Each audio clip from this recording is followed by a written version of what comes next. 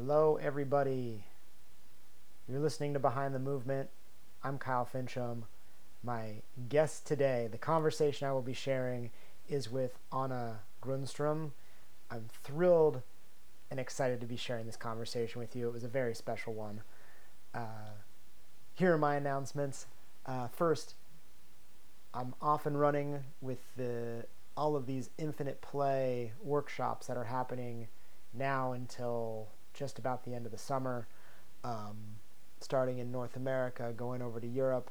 This past weekend I was in Santa Fe, New Mexico, and I want to extend the biggest thank you to everyone who was there.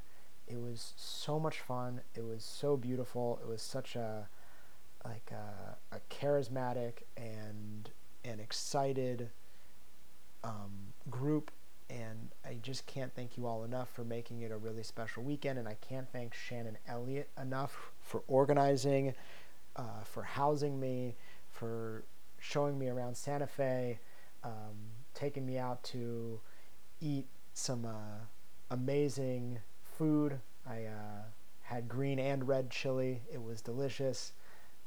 So yeah, thank you all so much. It was really special.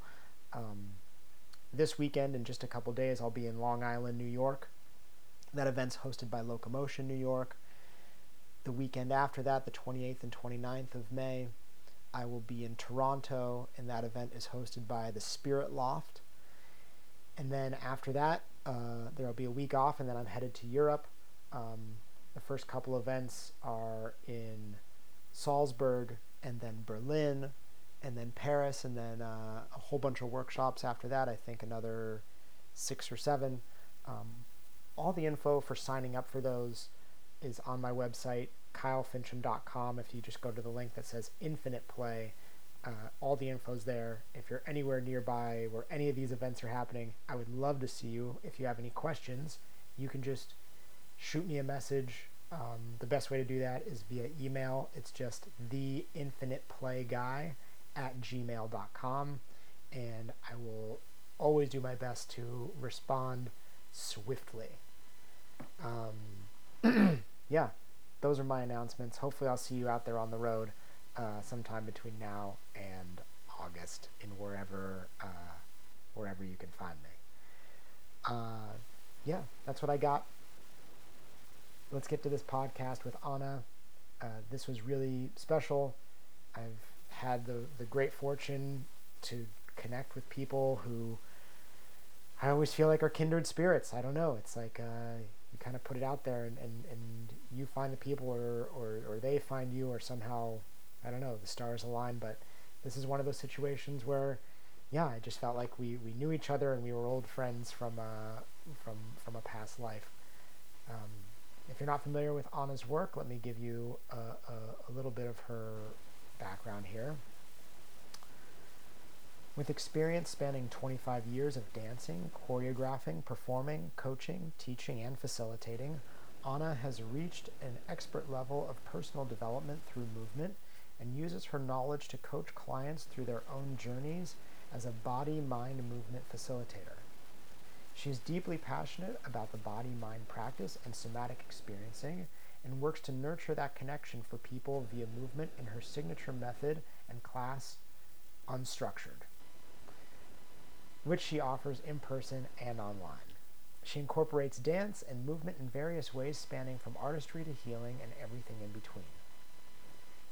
This was such an excellent conversation, such a special conversation. Who knows? Stay tuned. Maybe Anna and I will collaborate on something in the future. The fingers are crossed for that. But in the meantime, please enjoy this conversation with Anna Grundstrom. How long have you been in New York? 25 years, 26 years. Really? Yeah, I've been in New York since the end of the 90s. I've been here for a long time. Yeah. I moved here 17 years ago in 2005. Yeah. But I know that there's a distinct difference between like 90s New York and like early 2000s New York. Yeah. It's a difference between before 9/11 and after 9/11, I would say. Right. Yeah. Right. It was like things were very different. Just like, I mean, like I came here in 97, but it was just a different vibe altogether. And then I think after 9/11, just a lot of things happened. Just, I mean, like also physically, like it was like the first time I saw people come to Brooklyn to like live and work.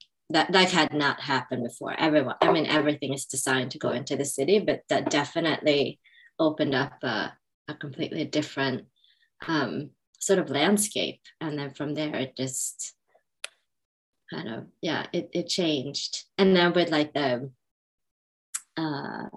you know, technology and everything that happened also changed things, like the way that people spend money. And it wasn't like, you know, cash under the table anymore. It was like credit cards, and like everything was very legit. When I came, it was like, yeah, here, there's some cash in an envelope. That's your, you know, paycheck. I'm like, okay, cool.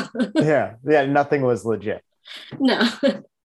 Wow. Yeah, that's, you know, I remember getting to New York in like, it's, you know, it's kind of like a baby being born. If you're the parent, like you don't notice how it's changing because you're seeing it every day. Yeah. But then if people pop in and they haven't been there in a while, they see the differences. But I remember getting to New York and like listening to my Discman as I traveled around on the subway and having those like funny Sony headphones that wrapped around the back of your head.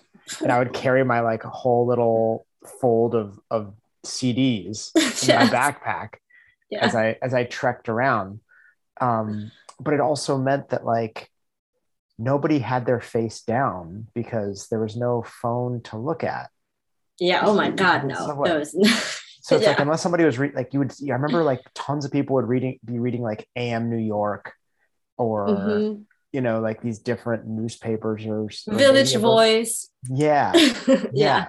But it's just there's not ton of that. Like I mean, I have these moments where I'm sitting on the subway, and it reminds me of this movie Soul that I love so much.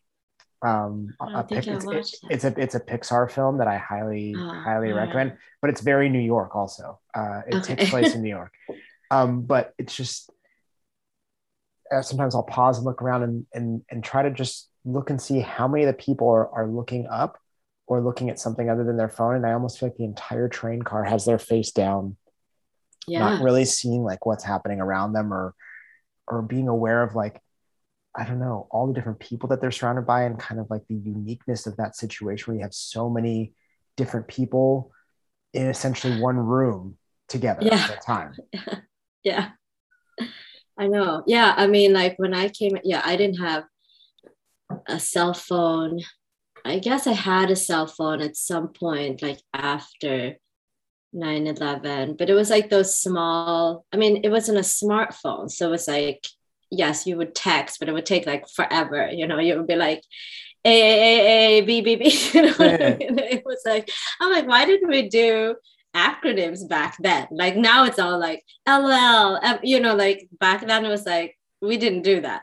But I also remember having an answering machine and people, you know, you'd call and then you know, someone would leave a message and you'd come home and you check your answering machine. So there was like never like you, of course you wonder if someone called you, but you could only be reached at certain amount of, you know, hours in the day. You couldn't be reached all the time, you know, which sometimes we were like, someone who you really wanted to call, you would like waiting in front of the phone or like run home and check your answering machine. But it wasn't like you were constantly checking because you couldn't. What are you going to do? Like run home every, you know, every other minute. So yeah, yeah, that's really interesting how, you know, we're kind of like gone from like the looking out to the looking down. And yet it's like this, I mean, we do, there, part of it is like we do see, I don't know if we see more, we just see things differently, I guess, because we are looking at our screen. So we're, even though we're in like a subway cart, like we're there, but we're like really somewhere else if we're looking, you know, at a whatever post. Which I think it's fascinating in one way that you can pretty much be looking at the connecting with what's going on in like Australia. But at the same, and it's fascinating that you can be so disconnected also in it with there's so many people around.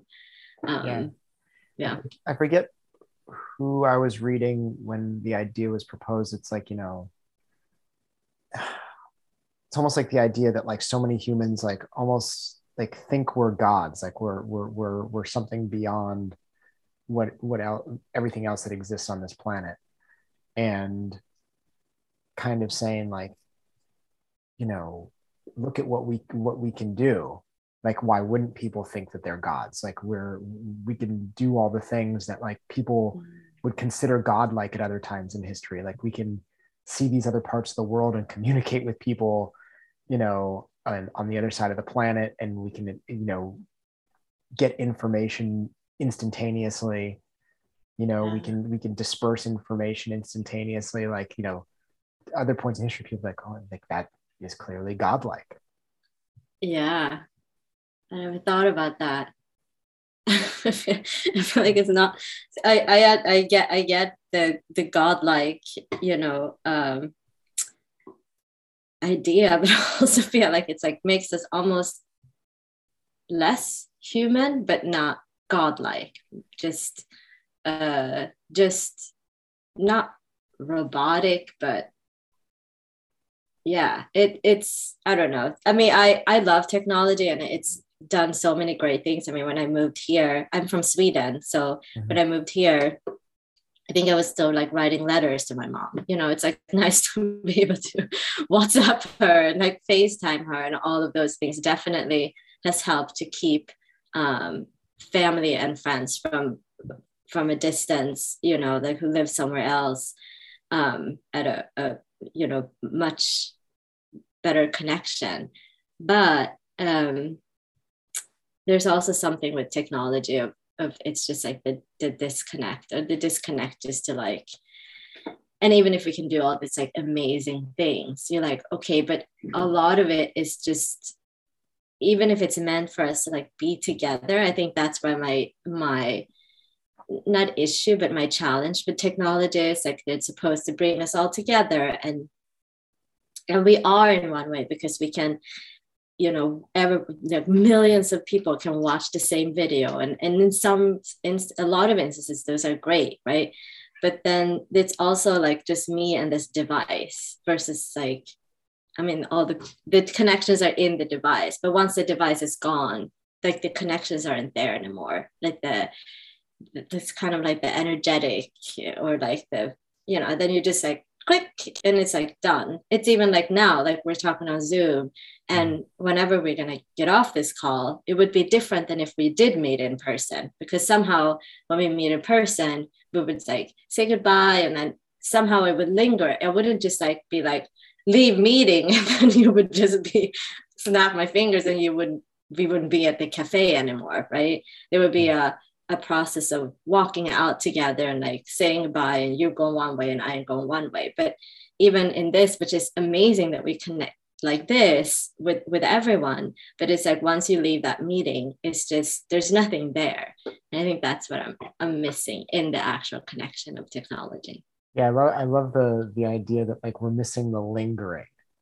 Yeah. Right. And then there's like a whole culture of people who think that things can just end like that.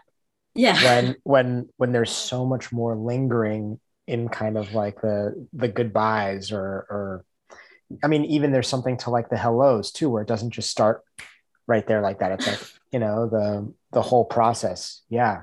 When you were talking about, creating these relationships from afar, that technology is really helpful. And I kept thinking to myself, it's like some of these technologies do a really good job of like bringing us closer to the people who are far away, but in some ways creating a lot of distance with the people who are close.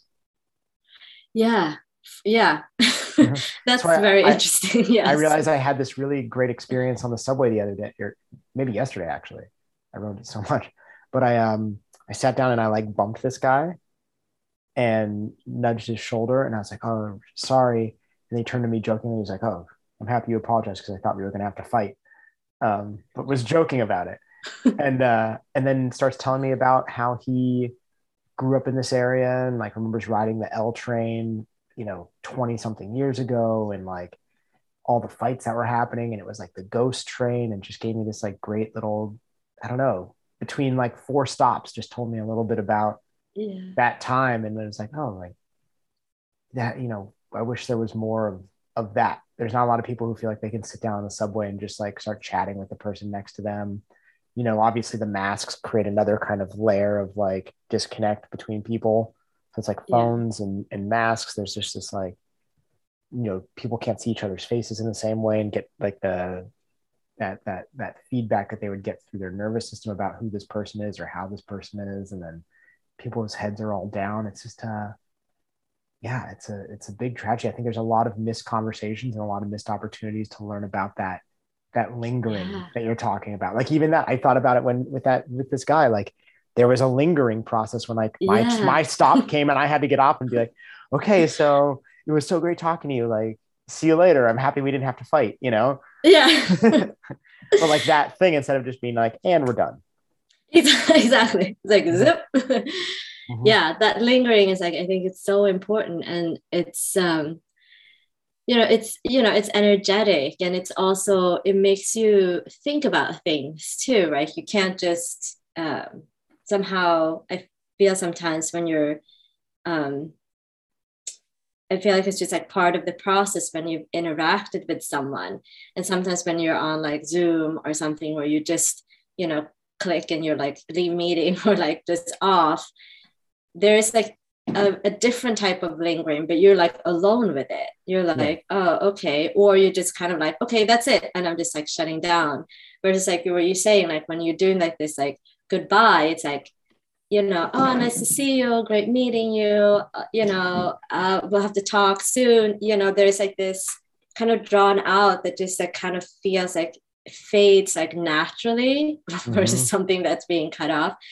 Um, and then that just like this spontaneous moments that you're talking about too, about like bumping into someone in the subway, and there's like this kind of randomness of things happening, and that randomness doesn't happen when we're on, you're not gonna watch a video and then randomly like that video is going to change. Like it's what you're watching is what you're watching. So it's rare, I mean, for that kind of randomness to happen these days, because we don't, because we maybe are not interacting that same way. And I really, that was something I missed like really a lot during COVID, when we were really isolated, because that's also when you kind of, what you're saying, like you're meeting a person, you don't know what they're going to say, they tell you a story and you're like, oh wow, it makes you think of other things, and like your brain starts going, and then there's like this whole creative imagination kind of play in your head that starts happening. But when you don't have that sort of input, and when everything is so calculated, and when you just like choose what you get to see versus experience, and make the choices in real time, it's just a really different, I think, for human beings. Like we need that sort of random spontaneous kind of interactions in order for us to really kind of get into who we are. And like when we're just kind of set in our ways, or just kind of choosing, I'm just going to engage with these people, I'm just going to engage in this social media, or I'm just going to do this, we cut ourselves off. And yes, I really love that you're bringing up that on the train where you just kind of randomly bump into one another. And I know today it's different, we have the phones, like you said, we have the mask, and everyone's like really cautious. But yeah, I really, anytime that it happens, or even like talking to, whoever, the barista in your coffee shop, that was like the highlight of during COVID, because you never know what was going to be said, right? It wasn't like engaging with someone in a, TikTok video. It was actually like someone's talking, and you're like, oh, I haven't thought about that. Oh, okay, and it gets your like brain, your body, your everything going. And that's hard, I think, with technology. Yeah, it's like in some ways, like some of these things when we exist in these like where we're where we're not kind of like with what's happening there in front of us and addressing the randomness. It's like we're not at being asked to be creative as often and frequently, right? Yeah. Because like when you address randomness and surprise, those are creative moments.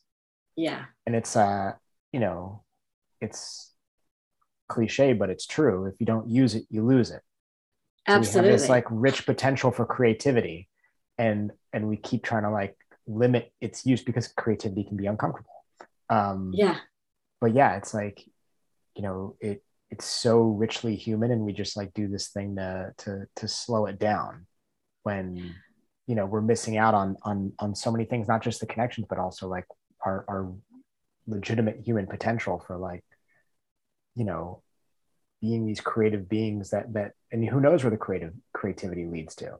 Yeah. Sometimes it's just satisfaction, sometimes it's just the joy of like addressing a moment. I think a Yeah. lot people are like, they want to know how it's going to like help their productivity or their whatever, but I'm like, no, it's just that it's human. Yeah, exactly. you know Like doesn't have to lead to something. But I think that's also, like again, going back to, the world that we live in, we're not really encouraged. And I say this all the time, like we're not encouraged to rest. We're not encouraged to reflect or to just be the society that we live in. We're encouraged to do. So anything that is, if we talk about creativity, people want to know like, what is this going to do for me, or what can I do with it, that it has to lead to something. And especially with this, like the world of like, marketing yourself and doing all of the things and always being productive and ambitious, and it's like you said, with creativity and imagination. I mean, like if we didn't have that, I think that's just such key to everything. And just be able to, I don't know, observe and be in it and just kind of get a kick out of it. And it doesn't have to lead to anything, but it is, as you said, it's part of who we are. It's part of human beings, right? We are all creatives, right?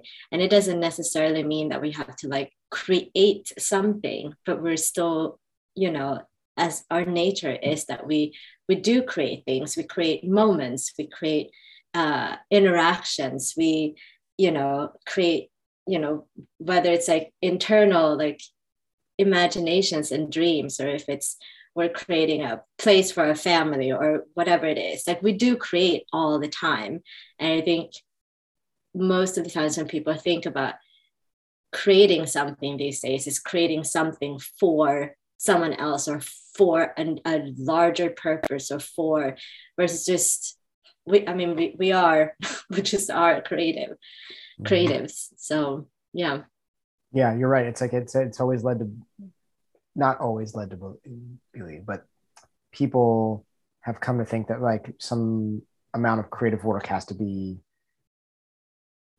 only for like consumption. Like it's there to Yeah. like be presented in some way where it's like, no. If you walk out the door today, you're a creative because Yeah. your body and your mind is doing creative things to navigate sidewalks and conversations Yeah. and interactions. So like creativity is super small. Like you slipped and caught yourself, and it's super big. Like, like the like Beethoven's whatever symphony, like it's the whole span of the spectrum of like creativity. Yeah, for Mm-hmm. sure.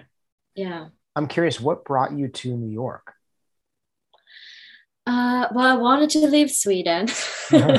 And I went to dance school here. That's where I came, actually. I went to the Alvin Ailey American Dance School for like a 2-year dance program that they had. And yeah, there weren't like a lot of dance school options in Sweden. So I came here, and I also just really wanted to go to New York because I grew up with the TV show Fame. So I was like, I want to go there. That seems really cool.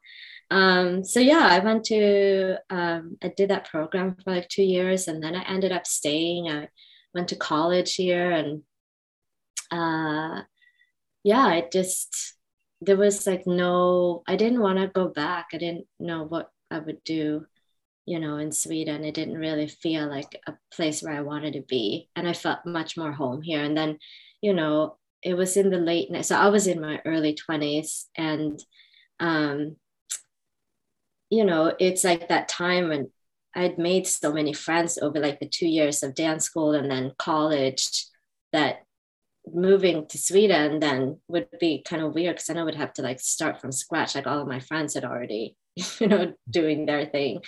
So yeah, I ended up just staying here. Amazing. Alvin Ailey. I mean, that's a even I remember like before I even started doing movement stuff, I was aware of Alvin Ailey. Yes, I Mm. hope everyone is, because it's like, I feel like it's the, America's like most famous like dance institution, dance company. I mean, I actually went to see them. So they do their season at the city center every December, and I went this year, or I mean like 2021, and it's just like reminded of so much history, that they have, the company. As I went when it was like an Ailey only night, meaning like they're only pieces by Ailey, so they're like really, they're from like the 60s and the 70s, these pieces, and they're just like the fact that they've you know kept them, and that they have so much weight and value, and um yeah, and I think that's like just really beautiful about the arts. Like, um sometimes I feel like for me it's been really hard to like read history books and things like that. Like I love reading, but not like history books. I'm reading like stories. But when it comes to art, it's somehow like it's easier for me to understand the relationship between worlds and history when I see it in performing arts or in visual art. So yeah, I mean, it's the company is amazing, and I mean, he was such a legend, and everything that he had to go through for his company to be, you know, um, the way that they were, and I'm just, yeah, it's a huge part of history. So yeah, so it was a great to go to school there, and I met a lot of great people. So yeah. Wow. Did you start dancing professionally after coming out of there? No, I mean, I try to like go on, you know, auditions, but I started dancing really late in life for being a dancer. So I started dancing in like my early teens, and I was just like really driven, I think. And then I was like, I'm gonna go to the Ailey school, but I didn't have like that really solid foundation that I feel like you kind of need to have. Mhm. And also I didn't have, I mean, the dance world back then was also very different. So we're talking end of the 90s, beginning of 2000, going to auditions. Like today, if I would be, if I would be my age today and do the same thing, I would think I would have a lot more options or a lot more opportunities, because the way that I look, it can be very ambiguous, right? Like people are like, where are you from? Like I can fit in some, and today it's like very encouraged to, Mhm. you know, not look like or to look like mixed, or not really sure what race she is. But back then it wasn't like that, right? It was, most company was predominantly white, of like, if you look at like modern dance or contemporary dance companies. And if I wanted to go into like Broadway or something, same thing there. It wasn't, there was just like not, I just never really felt like there was a place for me physically. And also, I didn't really have the confidence and didn't really have the connections of like where I could go. So I feel like things were much more like separated when at that time, that it kind of took away it just took away like the spirit of dancing. And I think in the heart of it, like, yes, I was like, oh, I want to be on Broadway. It sounds great. But I just really wanted to dance. Like I didn't really care. And even that was hard. And I mean, dancers, I mean, of course you meet people and you dance for them, because like there are always like emerging choreographers who wants to try their work and all of those things. But yeah, I just felt like I didn't really fit in anywhere. I couldn't really see myself anywhere. And I probably didn't have like the confidence also to push forward, which was, I was like, yeah, I'm not going to dance I'm not going to do this. I'm just going to go back to college, or go to college, since I haven't been to college, and do that. But yeah, so that's how that went. Mm-hmm. What did you end up studying in college? Multicultural literature and creative writing. Okay. Yeah, I wanted to. I love books. I love stories. I love to read and I love to write. And I was still dancing. Like, I was still taking classes, but more like just for myself, like without like thinking that I was going to pursue it in a professional way. And I didn't really know what I wanted to do, but I just knew that I wanted to learn more about, I wanted to learn more about literature or writers and stories. And I think, so not growing up here, I don't know what you learn in high school, but the options to like go to college, well, where I went, because I went to, CUNY, was kind of like, you could do like the English degree, but then you would have to learn all of these like Shakespeare and Blake and whatever they're called. But growing up in Sweden, that's kind of already like, you already learn about those. Like, they're already part of our literature. So I was like, I'm not going to pay money to learn about these old men again, because I'm not interested also in that type of literature.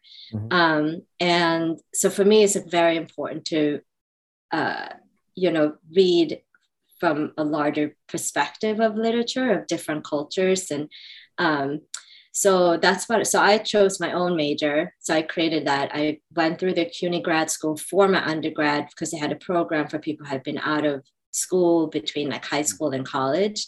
And because I had been to dance school, I could get some credits. And then I created my own major, and I worked with a mentor.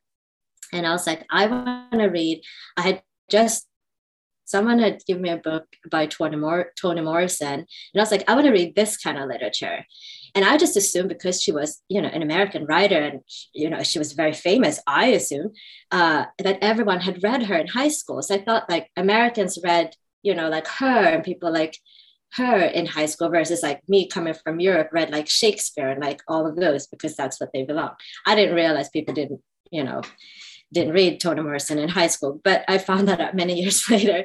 So I read I was just introduced to a lot of really great writers. I remember like reading like Jhumpa Lahiri for the first time, or like Sandra Sisteris, or Amy Tan. And like, it was just, and I read from different continents. And again, like, I love reading about cultures and understanding history through the arts. So it's through literature, through dance. I think it makes a lot more sense for me than reading a history book. So yeah, I was really into that, and writing. So yeah, that was my college degree. Wow, that's amazing. Yeah. And at the same time, you got to dance for yourself, which I had a conversation again out and about, just randomly talking to somebody. I was in the park yesterday, and then I don't know, there's this guy and his wife sitting out there, and so like amazing New York. Like, they were just like brown bagging a couple beers, and it was this like beautiful sunny day, and they had their kid there in their stroller, and they were just sitting there chatting, and they were both sipping on beers. And I started talking to this guy, and I was like, oh, like, what do you do? And he said he's a sound engineer and he's a musician, but he's been bartending. And it was kind of this idea, a little bit of what you were talking about, that like, basically like, the money to be made in art ruined the art for him. Yeah. Like the fact that it art and an art business don't really go together all the time, maybe most of the time. Most of the time, yeah. And creating the situation where you're like, I can go do the art and not have the pressure of having to make money on it. Yeah. Allows it to be that rich thing. Yeah. That it was, or maybe it's meant to be. I don't know. But he was like, yeah, it changed it for me. And I don't feel as inspired to like go out and do it, especially when there's the demand to like make like somehow my rent has to be paid by it. Yeah.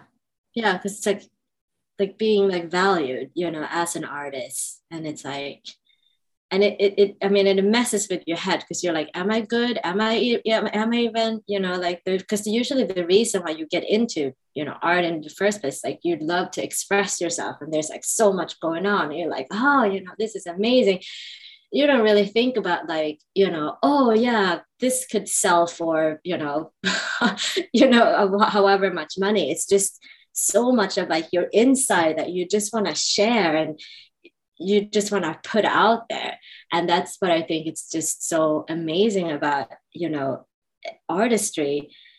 And then when you have to put a price on it, it just becomes a lot of self-doubt comes in, and you're like, am I even good enough to, do this, to dance, to write, to, but then, so you kind of have to sometimes just like figure out, what can I do to pay my bills and still have this, still be with my my craft, which is, it's you can't really leave your craft.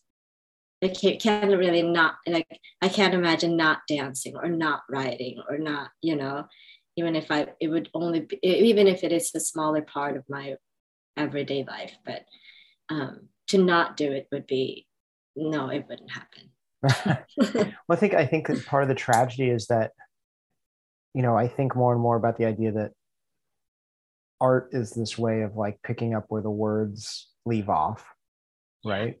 And it's this way of like getting glimpses of every person's unique experience of the world, right? Like their unique subjective experience, like that's the consciousness that like is going on in each person's world, because we often forget that it's different for every person.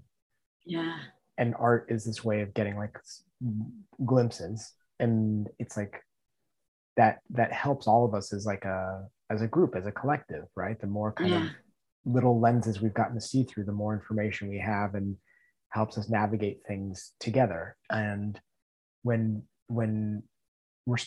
people start being told like what art is worth being seen on like the business level, and what isn't worth being seen, we're missing out on like lots of like perspectives and different consciousness lenses that would benefit the greater good in ways that I can't articulate because I don't know, because the events haven't emerged yet.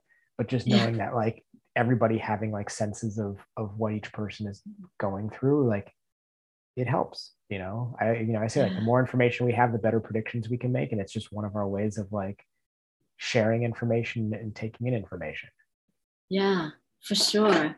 Yeah, I totally, that resonates with me so much, because I do, I love, any kind of art. And people like, I'm not an artist. And I often say that when I work with people, because even if you don't see yourself as an artist, but you have, like, just like this,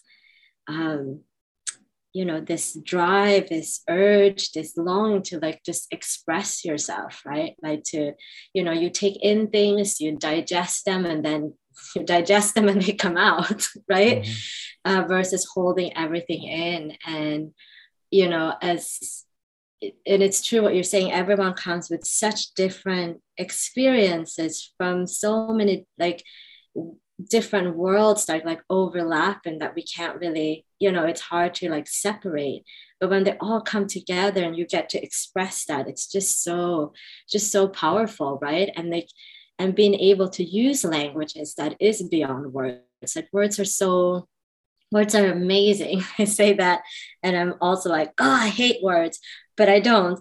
I do love words because they're powerful, but like all the spaces in between words, like that is like where just like there's so much magic that happens. This, like this textures and images and, imaginations and like memories. And then the way that we as human beings can really, like remember something, and that can trigger something else, and like how we are connected, like even when we're not like together. And like there's just so much of like our inner world that I think is so interesting, and when that comes out, it's just really rich to witness and to take part of, and to just be able to express. So yeah. And if it didn't matter, evolution would have done away with it.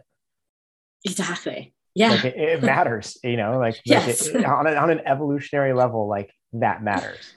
Yes, it does. It absolutely does, because otherwise we would have just like not doing it and just be like in this pockets. And I think that's going back to like the technology and the disconnect and all these things, like you said before, like we're kind of limiting ourselves of, you know, kind of putting ourselves in like these pockets, and not having that spontaneous like randomness. And that's part of our experience, right? That's how we, you know, that's how we experience the world. If things are not linear, they're not, you know, predictable. It's like being able to exist in all different situations, and with different people, and in different, you know, settings. And that's also when like we become, you know, fuller, or like we can really feel like, oh, we're like expanding in a way, and not that we weren't full before, but like we're allowing ourselves to take like a little bit more space, versus just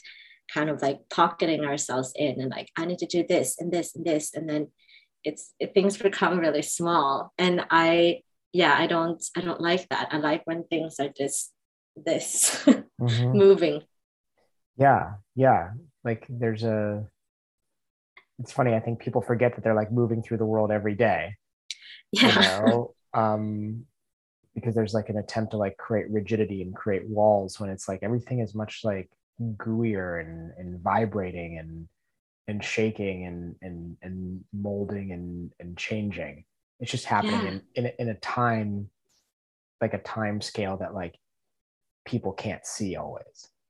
Yeah. Yeah. And I think people also just think about movement, you know, like you say, there are people moving around in the world every day. And I say that all the time, like, how did you get, you know, from your bed to the bathroom this morning? Like you didn't just like snap your fingers and then all of a sudden you're sitting on the toilet. Like Yeah.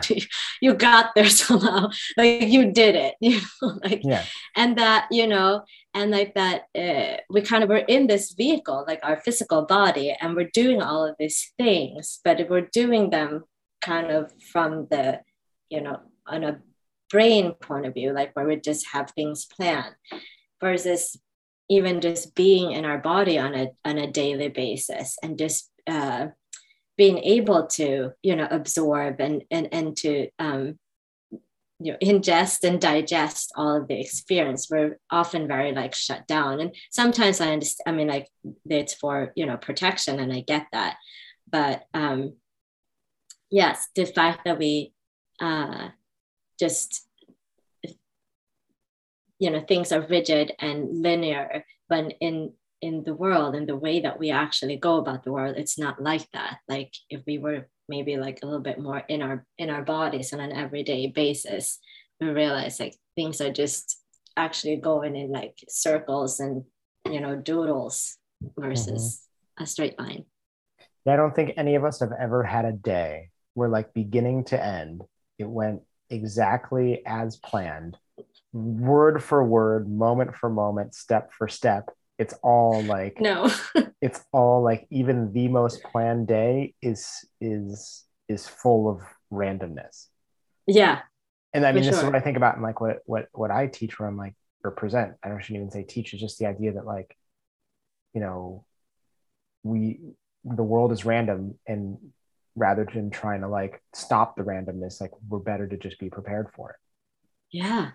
you know. And like Yeah. that looks a lot different on a practice level than I think what we see in a lot of places. Like I think there's a lot of like, how do we kind of define and, you know, make rigid and sculpt and methods and this is exactly how it's done, when it's like, yeah, I don't know, like it's not going to be that way. When people walk out the door, it's a whole different thing. Yeah, it is. Yeah, for sure. And it's I mean, I think we want things to be, you know, people want things to be rigid. It's easier if like we could predict things, because it is, you know, depending also what in what worlds that you are, you know, having to go into, and like how, you know, safe or not safe you feel. So I do understand there's a level of like, you know, protecting ourselves, in which like it's harder to let go of that rigid, idea of, okay, let me be a little bit more loose, or let me be a little bit more open. But I think that if the world just looked different, if we embrace different things, that even if it's just a small part, that we can be more malleable or more open. We don't have to. I usually say, like, when I teach, it's like, it doesn't have to, it's not like the whole movement has to change, or like when I teach dance, like the whole body has to change. You can focus on just like one little thing, whether it's like your thumb, I don't know. And so if we were just encouraged to even do that, but I think, we live in a world that doesn't really encourage these things. We want things to be rigid and have a plan. Everything is about having a plan and having a goal and achievement. That's the world that we live in. It's not about like, hey, let's play. let's see what we could just do today, and then we'll maybe never visit that again, and maybe just explore what that is, even if it doesn't lead to anything. Like, that's not really the world that we live in. It's not really encouraged. It's like too time consuming, right? And time is money in this world. So. Right. So it's like everything has to be done for the sake of productivity. Yes. Yeah. When did you start teaching? So I started, like after I went to college, I worked, I had some random jobs, and then I started pole dancing back in like 2007. Mm-hmm. So I was like probably one of the first pole dance instructors here in New York, maybe in the United States. I don't know. I remember I only knew pole dancers like on YouTube. There weren't like a tons of studios or anything. And then, so that's where I started teaching pole. And my first, years of pole, I taught, very, very rigid, very structured dance. Also coming from like, I grew up with dance when dance was very rigid and structured, of like, like someone's just standing there and like 5, 6, 7, 8. And like, if you didn't do it, like you were just out. It was like, no, even in that world was not very, wasn't very encouraged to like be yourself. It's not like today, like I know companies today are much more like, yes, let's collaborate. Let's bring out your strengths. It was like, you have to look this way. You have to do this way. It was, it's like very strict. So I come from that upbringing. And so when I started teaching pole, I taught very much like that. And the studio that I was at was also very much like that, and very technical, very 1, 2 leads to 3 kind of thing. But then I started dancing with a contemporary dance company on poles, and it's called the Poles Project. And it was ran by I got to know her friend, Brooke Notary, and she introduced me to like just a different way of pole, like just like the interaction and of pole was different. So then I shifted my teaching much of that, because I started exploring for myself and starting to find other people who I was like, oh, this is much more fun than just doing this like rigid thing. And yeah, so I kept teaching, and I did a lot of artistic coaching for people who performed or competed. And this is back like maybe like 2012, 13, 14, 15. I spent a lot of time in LA at the Choreography House when that was open, and just went back and forth between New York and LA. And taught a lot of, pole and contemporary dance on poles, which I still do. But yeah, I still teach, but my teaching has moved over to a much more, body-mind connection style of teaching, a freestyle and prompt-based, and really just exploring. And it's also just been in line with my own journey as a dancer and as a mover. I feel like I've always been in the arts. I've always wanted to express myself, and I always have. Like, I was singing and dancing as a child. I did arts. Like, it's always been my life to have this. So it's not weird for me to go in between different um, modalities of art, artistic expression.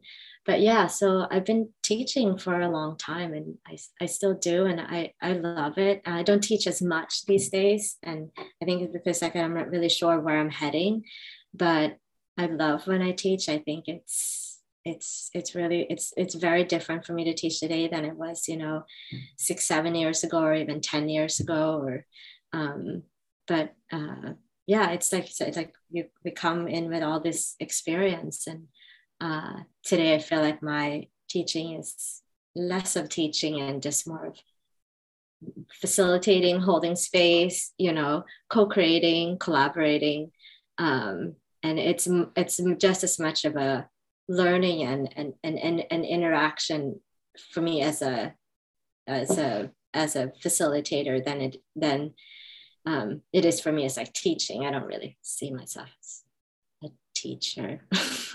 Yeah, I feel the same way. I feel like I don't know, evolving into this place where we're like showing up with questions rather than answers.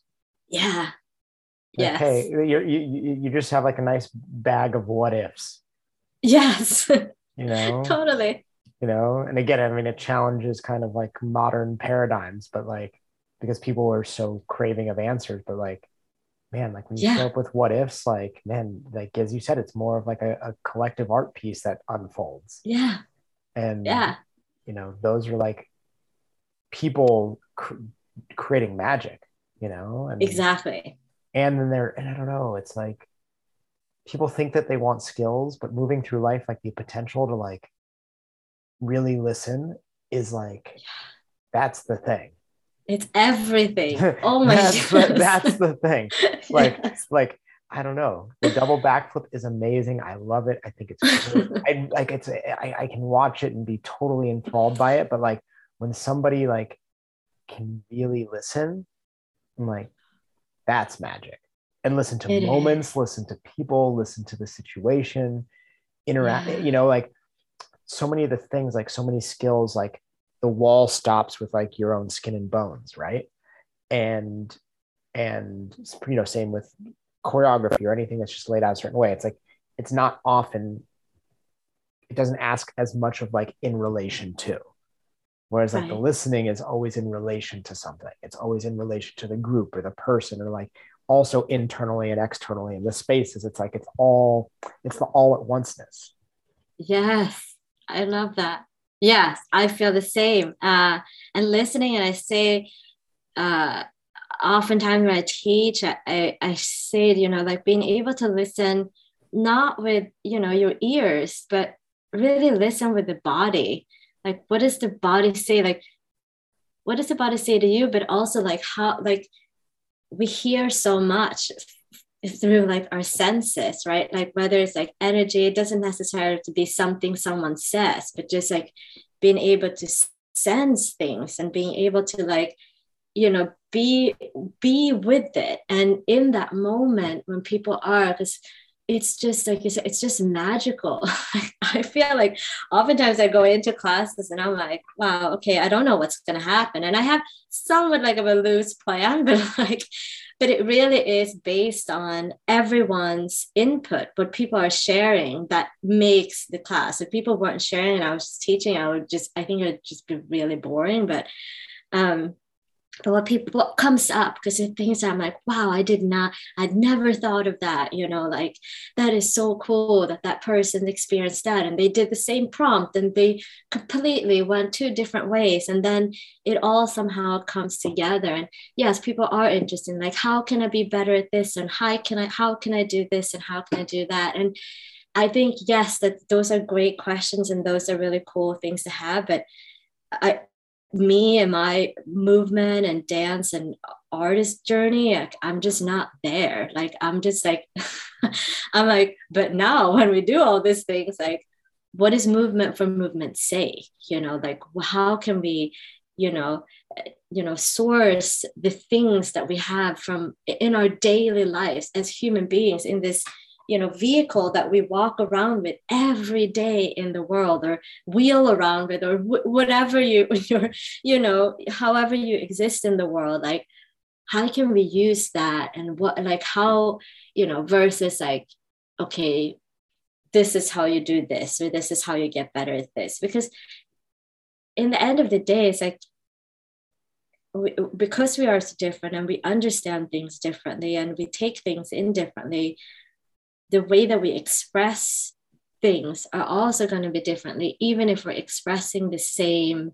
Like if you and I were like both expressing, like, let's express joy, like my expression of joy is going to be very different than your expression of joy, but it's still going to be joy, right? It's like based on your experience, and then it's me and my experience, and then like you said, we having this like together joy also, right? There's overlapping, so there's just so much to pull from, which I think is most what I'm most fascinated by working with people.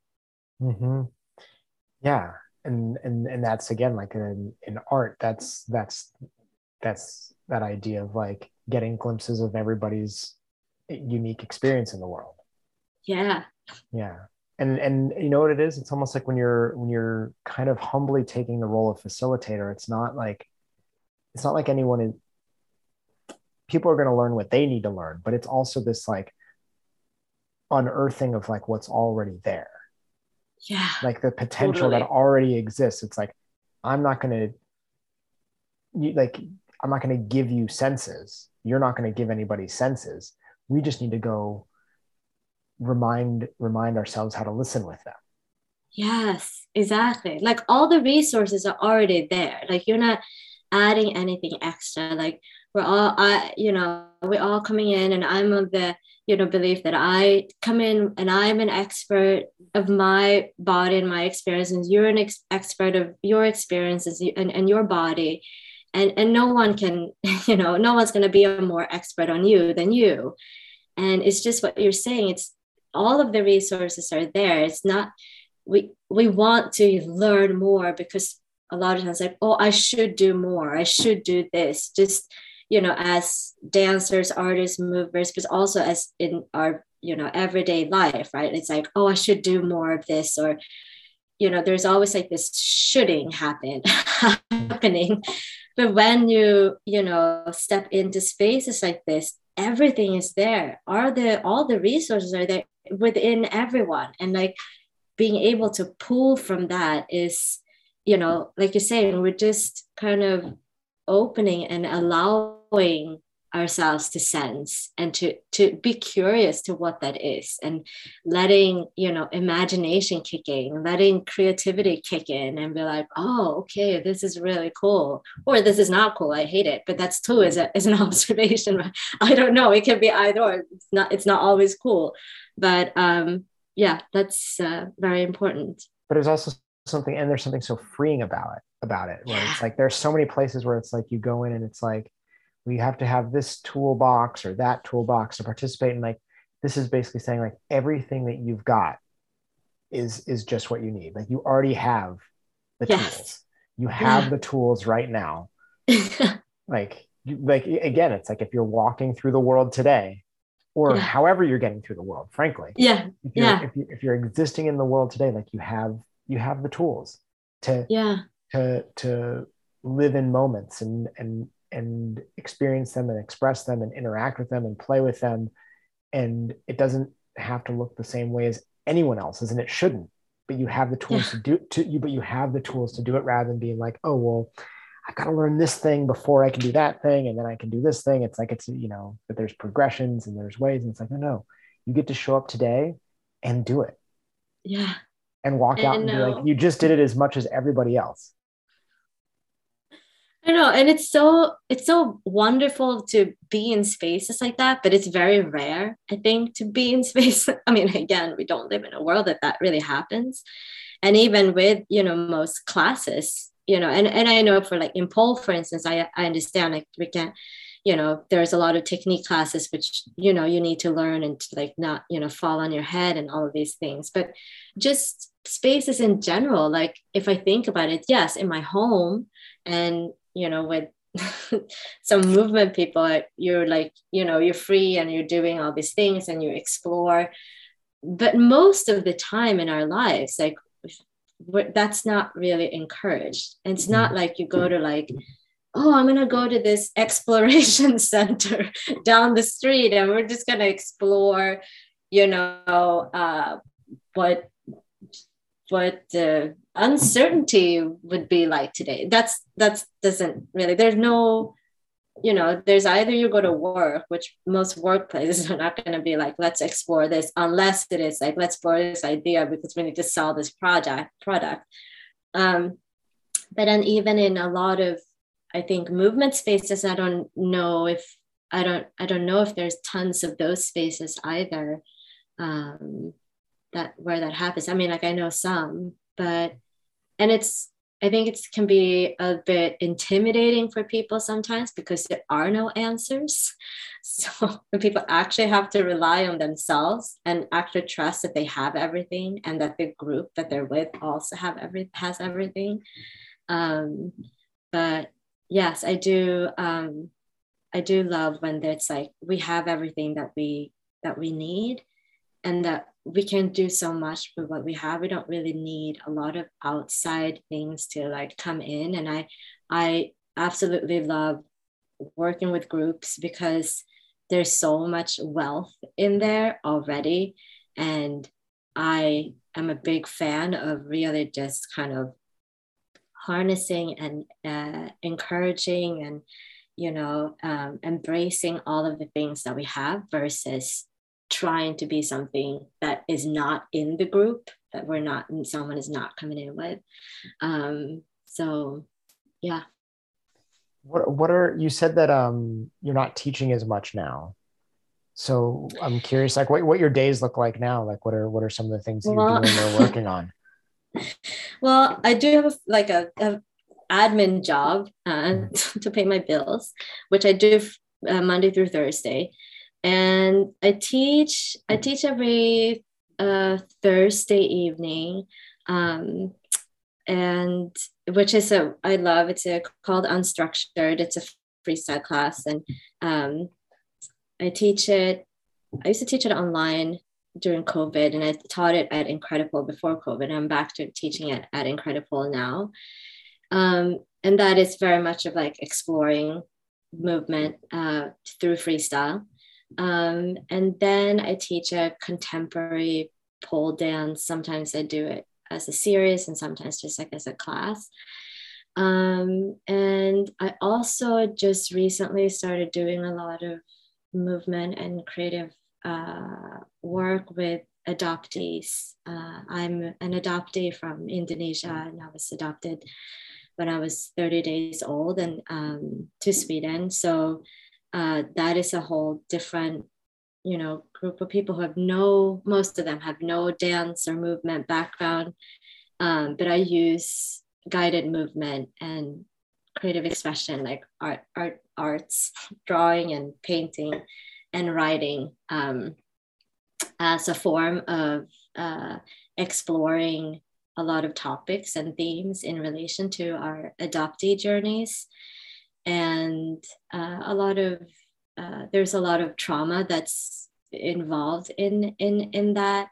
And so it's a way of not staring trauma in the eye, but really being able to interact and create dialogue within ourselves in a way that it's where we can have that, you know, creative power, creative decision to step into something or step away from something, which is something in everything that I teach that is very important to know that, you know, if you're curious about something and it feels good, go with it. And then if it doesn't feel good, pick something else, you know, you have so much there.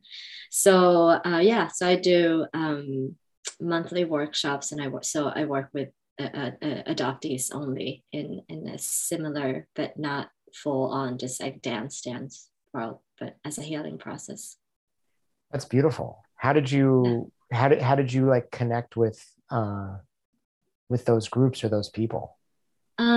Well, I was never really interested in my own journey until a couple of years ago. And it's in the adoptee world. It's called like coming out of the fog.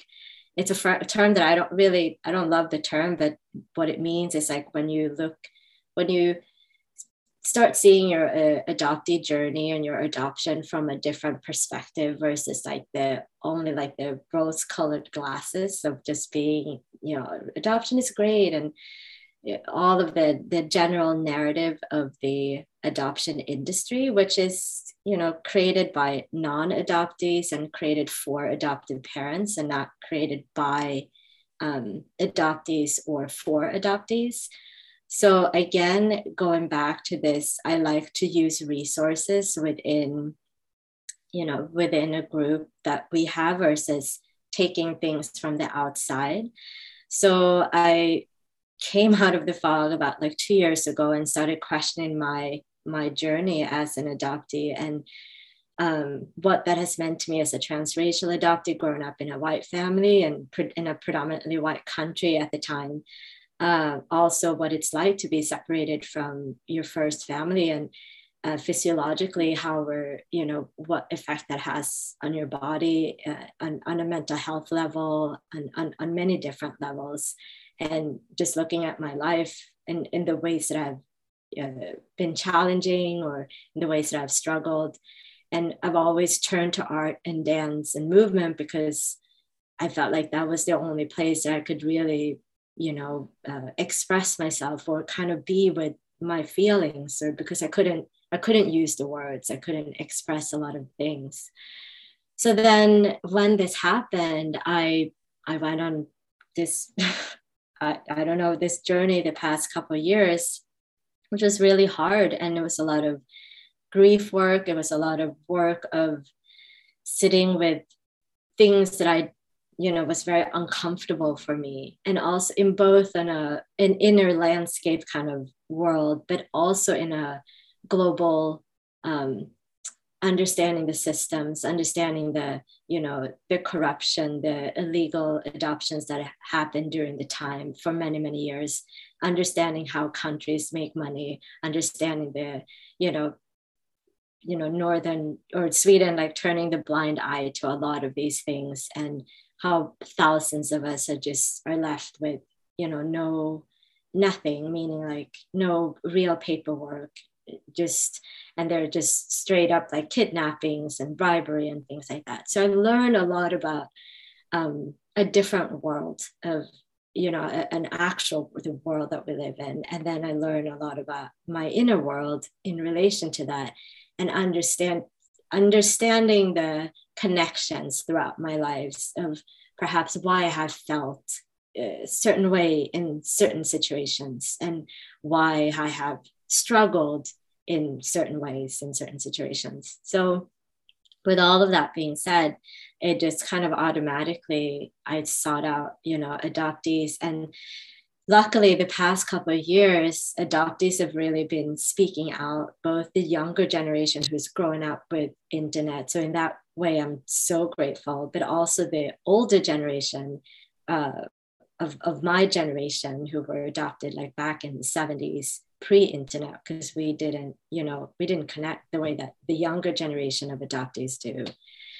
And because trauma is something that starts in the body, right? I also believe that the healing part also has to start in the body for anyone. Yeah.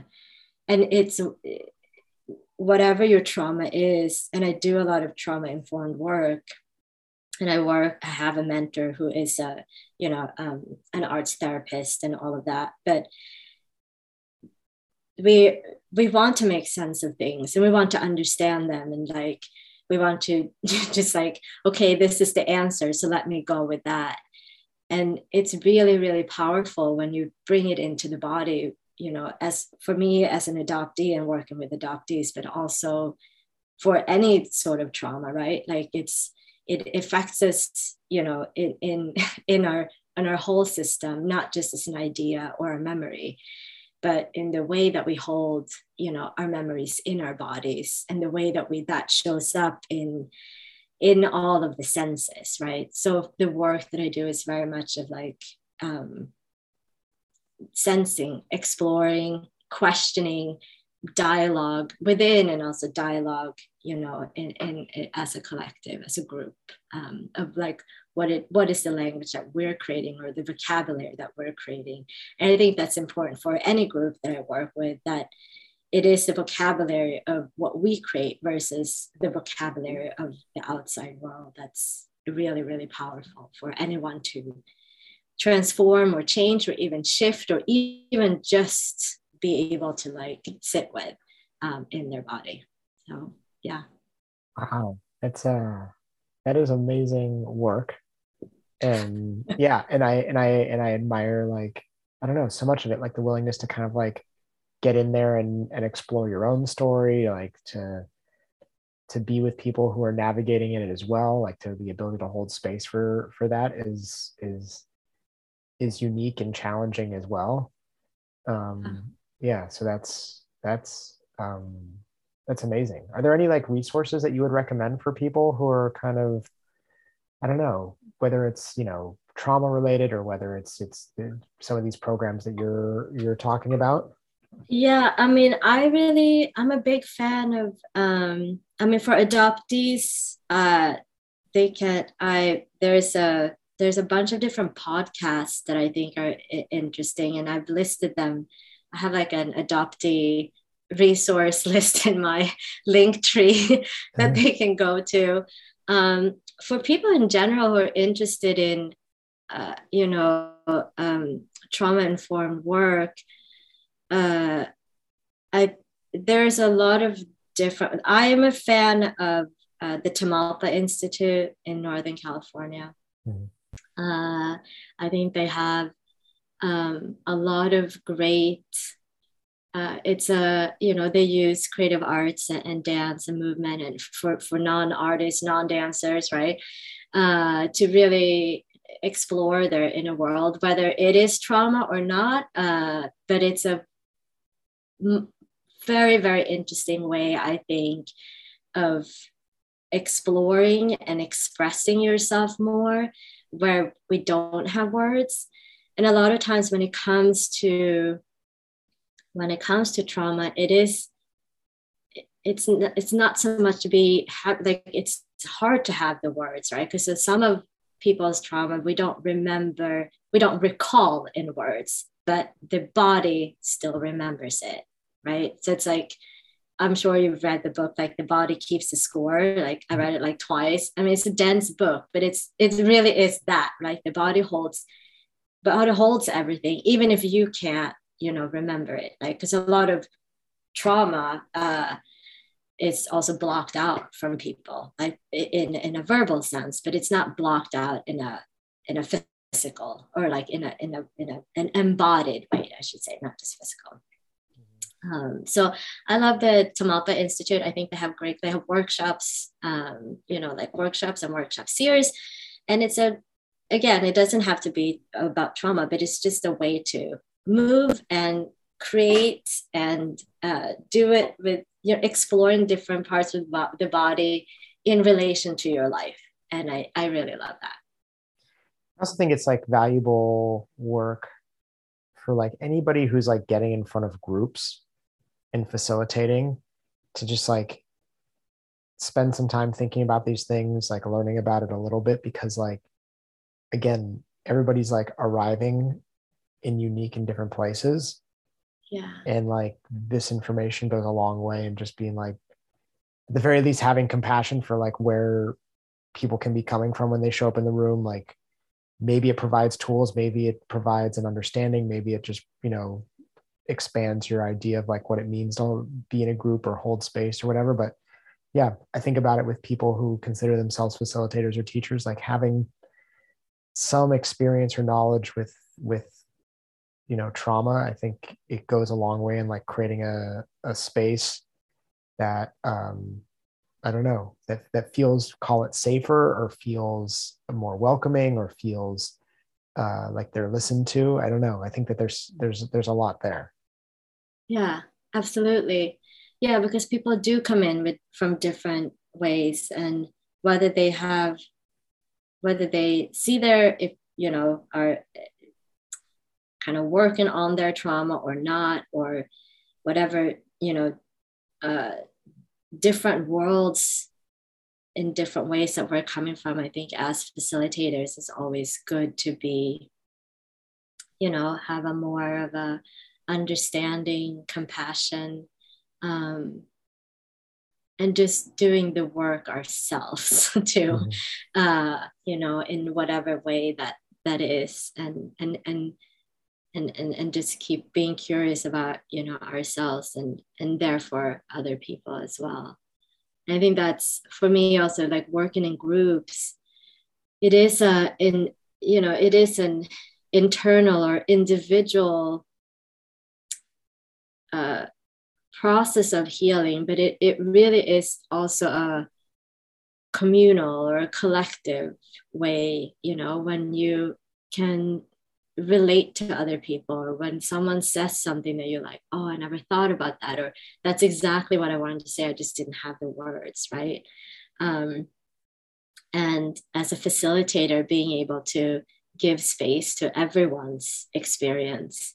And for me, the sharing in any group work that I do is the most important. And I say that because it is the way that I practice, inclusion and diversity. It's not something that I'm just learning from the outside. Like, I'm constantly learning. What is it like to include, different bodies? What is it like to include different experiences, right? And because so many of the experiences and the bodies I don't have, right? So being able to hold the space for that, I think it's very, very important. And for people to feel like that is, it's a safe space to do it too. Otherwise, it's hard to fully explore and feel free and, let it really open up to the imagination and the creativity if we don't feel like we're being heard and seen in the space. Yeah. And it really I guess it really asks to may potentially and probably likely expand what we mean by inclusivity. Yeah. Right. Because there are places that I know talk about being inclusive and think they are being inclusive. And I've thought at different times I was being inclusive, only to realize to be inclusive asks for something more. Yeah. It asks for, a lot of, it asks for a lot. And it's, it's also a level of trust of how much we, trust ourselves and trust the group and trust the space that we're in. And also being able to, for everyone in the group to be mindful and respectful of everyone's,